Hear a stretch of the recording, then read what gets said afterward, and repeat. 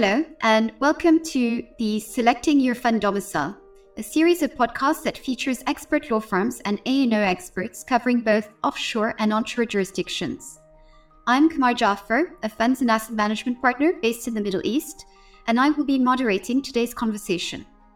Today, our discussion will be focused on key legal and regulatory trends in the funds and asset management space in Mauritius. I'm joined by our guest speaker, Bhavna Ramsurun, partner at BLC Robert and Associates. Bhavna is involved in diverse aspects of financial regulatory matters with a special focus on investment funds, capital markets regulations, and securities law. She frequently advises on the structuring and formation of funds and alternative private investment vehicles, the establishment of financial service providers and institutions, and regulatory compliance. Bhavna is also well-honed in securities laws and capital market matters, including securities offering, listing of securities on the Stock Exchange of Mauritius, takeover regulation, and issuers' regulatory obligations. Thank you for joining us today. We are delighted to have you with us, Bhavna. Hi, Kamar. I'm so happy to be here. Thanks so much for the opportunity to participate. So without further ado, let's kick off with our first question. Mauritius is an established fund establishment jurisdiction. What are the types of funds that you're currently seeing come to market? Well, thank you so much again, Kamar. Mauritius has, over the years, established itself as a mature international financial center with a strong regulatory framework, and this has contributed to many managers setting up their fund structures here. What we're currently seeing is many managers who are focused towards Indian and Asian investment setting up, but the most popular remains Africa-focused funds, which makes sense because Mauritius being part of Africa, it has a strong connection and proximity with the continent. In terms of the types of fund that we see, there are more closed-ended funds as opposed to open-ended funds, and in the likes of private equity funds and venture capital funds. We have seen as well some interest in debt funds. And in terms of sector funds, we have seen funds being set up in sectors such as technology, climate, renewable energy, and healthcare. And what are the types of vehicles that are commonly used? Are there any innovative or creative structures that you've seen come to market? Yes, Mauritius has a wide selection of vehicles for structuring. In terms of fund vehicles, the most common ones are in the form of companies and limited partnership. In terms of companies, there's a particularly protected cell companies that we see, but there is a new addition to the array of companies being a variable capital company. But all in all, companies tend to be used for open-ended fund structures like collective investment schemes, whereas limited partnerships are used in private equity funds, venture capital funds, structuring space. This is, I would say, mostly because of the flexibility that the Mauritian limited partnership law affords, and it is similar to other types of partnership laws in other jurisdictions, which gives comfort to investors and managers since they are familiar with this model.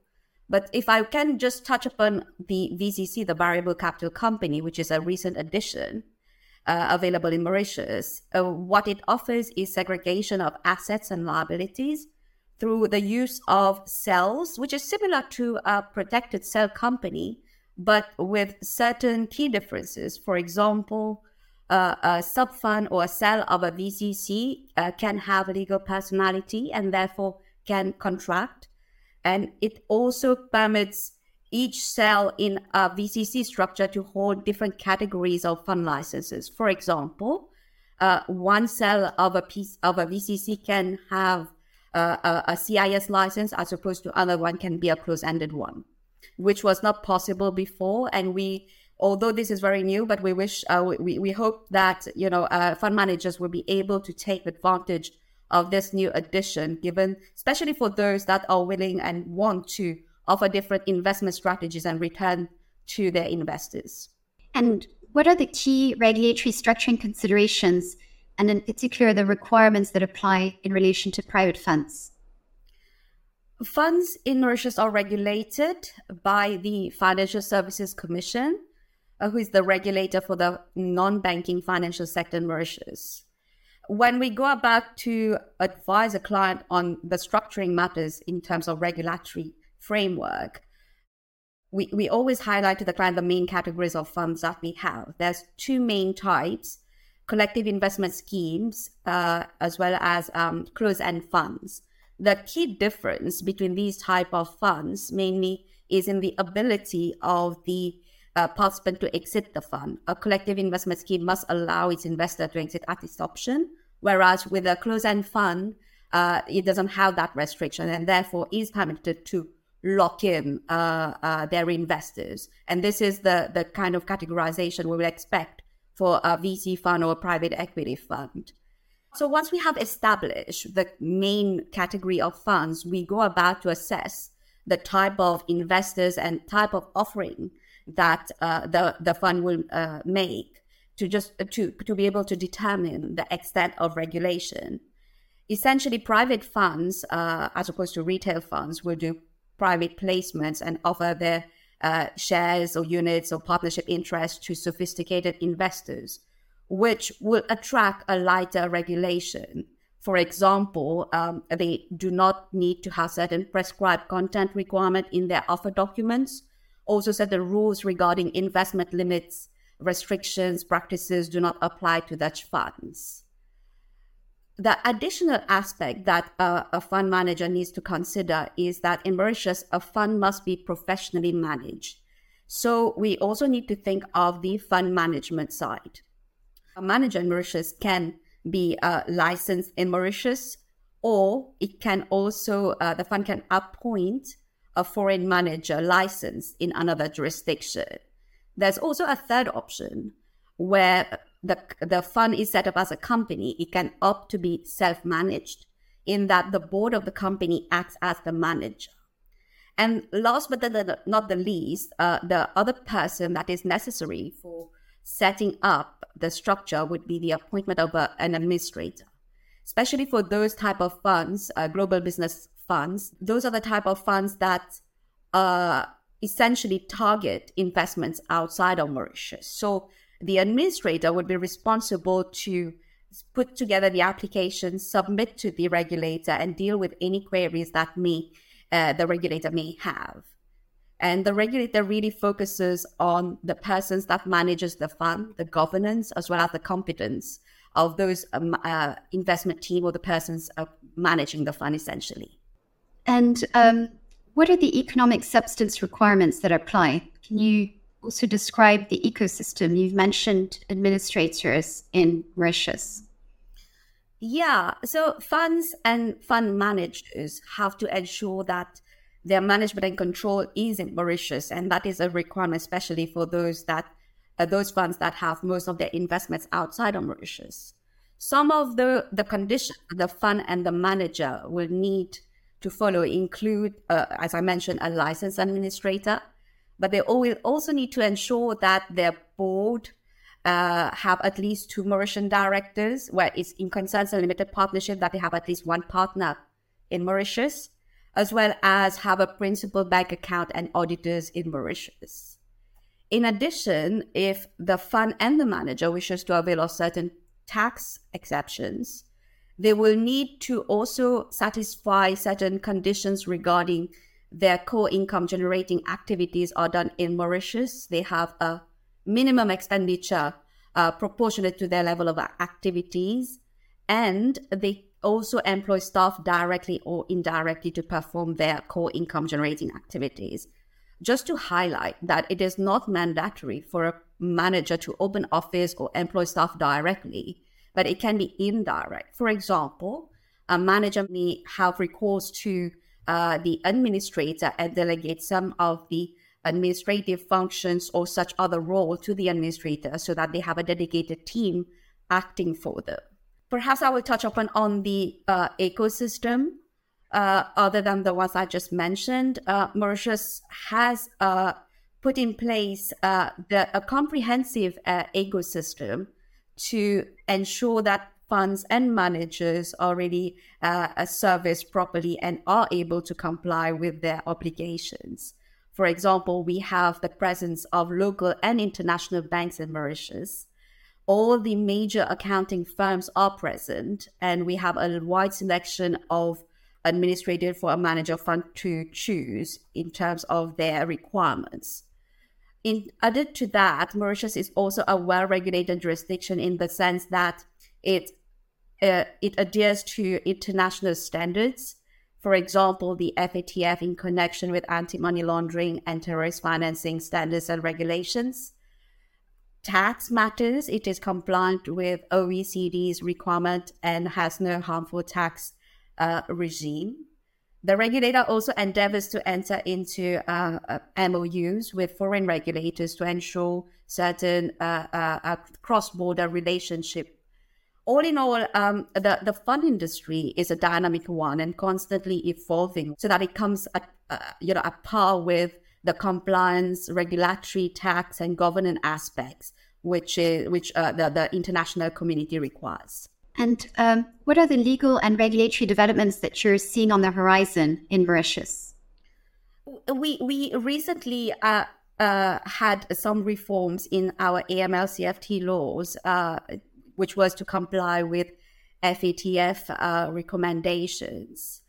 Other than that, as I already mentioned, the VCC, which is quite a recent addition, where it is one additional vehicle added in the array of vehicles available to a fund manager to set up their fund. But interestingly, there is also ESG. The government has announced a framework on ESG for disclosures and risk assessment. However, we are yet to see guidelines or what exactly the government and the regulator will come up with, but that will be an interesting space to watch. And what are the trends that you're seeing in the market itself? So, for example, in terms of fund terms that are being negotiated? I wouldn't say there's one particular trend that really comes out, but we are seeing a rise in structures where there is a first loss element in terms of blended finance funds. It is also common for funds, especially those backed by DFIs, to have an ESG framework. And generally speaking, we have also seen a tightening of investment restrictions to which the fund and the manager have to adhere to. So more and more it's not really a kind of a blind discretion that the manager has, but there are certain restrictions that they really need to follow. So I would say that the investment restrictions are becoming wider and wider. And what are you seeing on the fund finance side? Generally speaking, it's very common for funds to have recourse to financing. The typical ones that we see are the bridge financing, the capital call facilities, to assist managers on the deal-making side as well, to speed up investments, especially for private equity funds. And we have also seen some NAV-based loans. From the GP side, we do see as well certain financing rating to GP in terms of their liquidity needs or co-investment purposes. And you mentioned an ESG framework. What are you seeing it in the market in terms of ESG and sustainable finance? Although our national code of corporate governance does have some recommendation on the board of a company to present a fair and balanced assessment of the ESG position, there's no prescribed rules governing that. But we believe there are some in the pipeline. As I mentioned, the government has announced a framework, and its aim is to make Mauritius a sustainable international financial center. But some of the work has already started in connection with sustainable finance. For example, we have seen the Bank of Mauritius and the FSC issuing guidelines on green and sustainable bonds. In the fund space, particularly, ESG is definitely high on the list. In terms of ESG matters, what we see really is these are pretty much driven by investors, especially for DFIs and institutional investors who have a prerequisite that ESG is a prerequisite for them to invest in a fund. So for the most cases of private equity funds, institutional investors have integrated responsible investment principles into their investment approaches. I think that has led for many managers to adopt this as part of their own governance requirement and portfolio management expertise. But in terms of developments in the ESG and sustainable finance space, from a legal or regulatory standpoint, we hope to see more from the regulators in Mauritius in light of the announcements. Bhavna, thank you very much for participating in our series and for sharing your insights. Thank you to our listeners as well for tuning in, and we hope you found this useful. Thank you and have a good day. Thank you for having me, Kamar. It was a pleasure.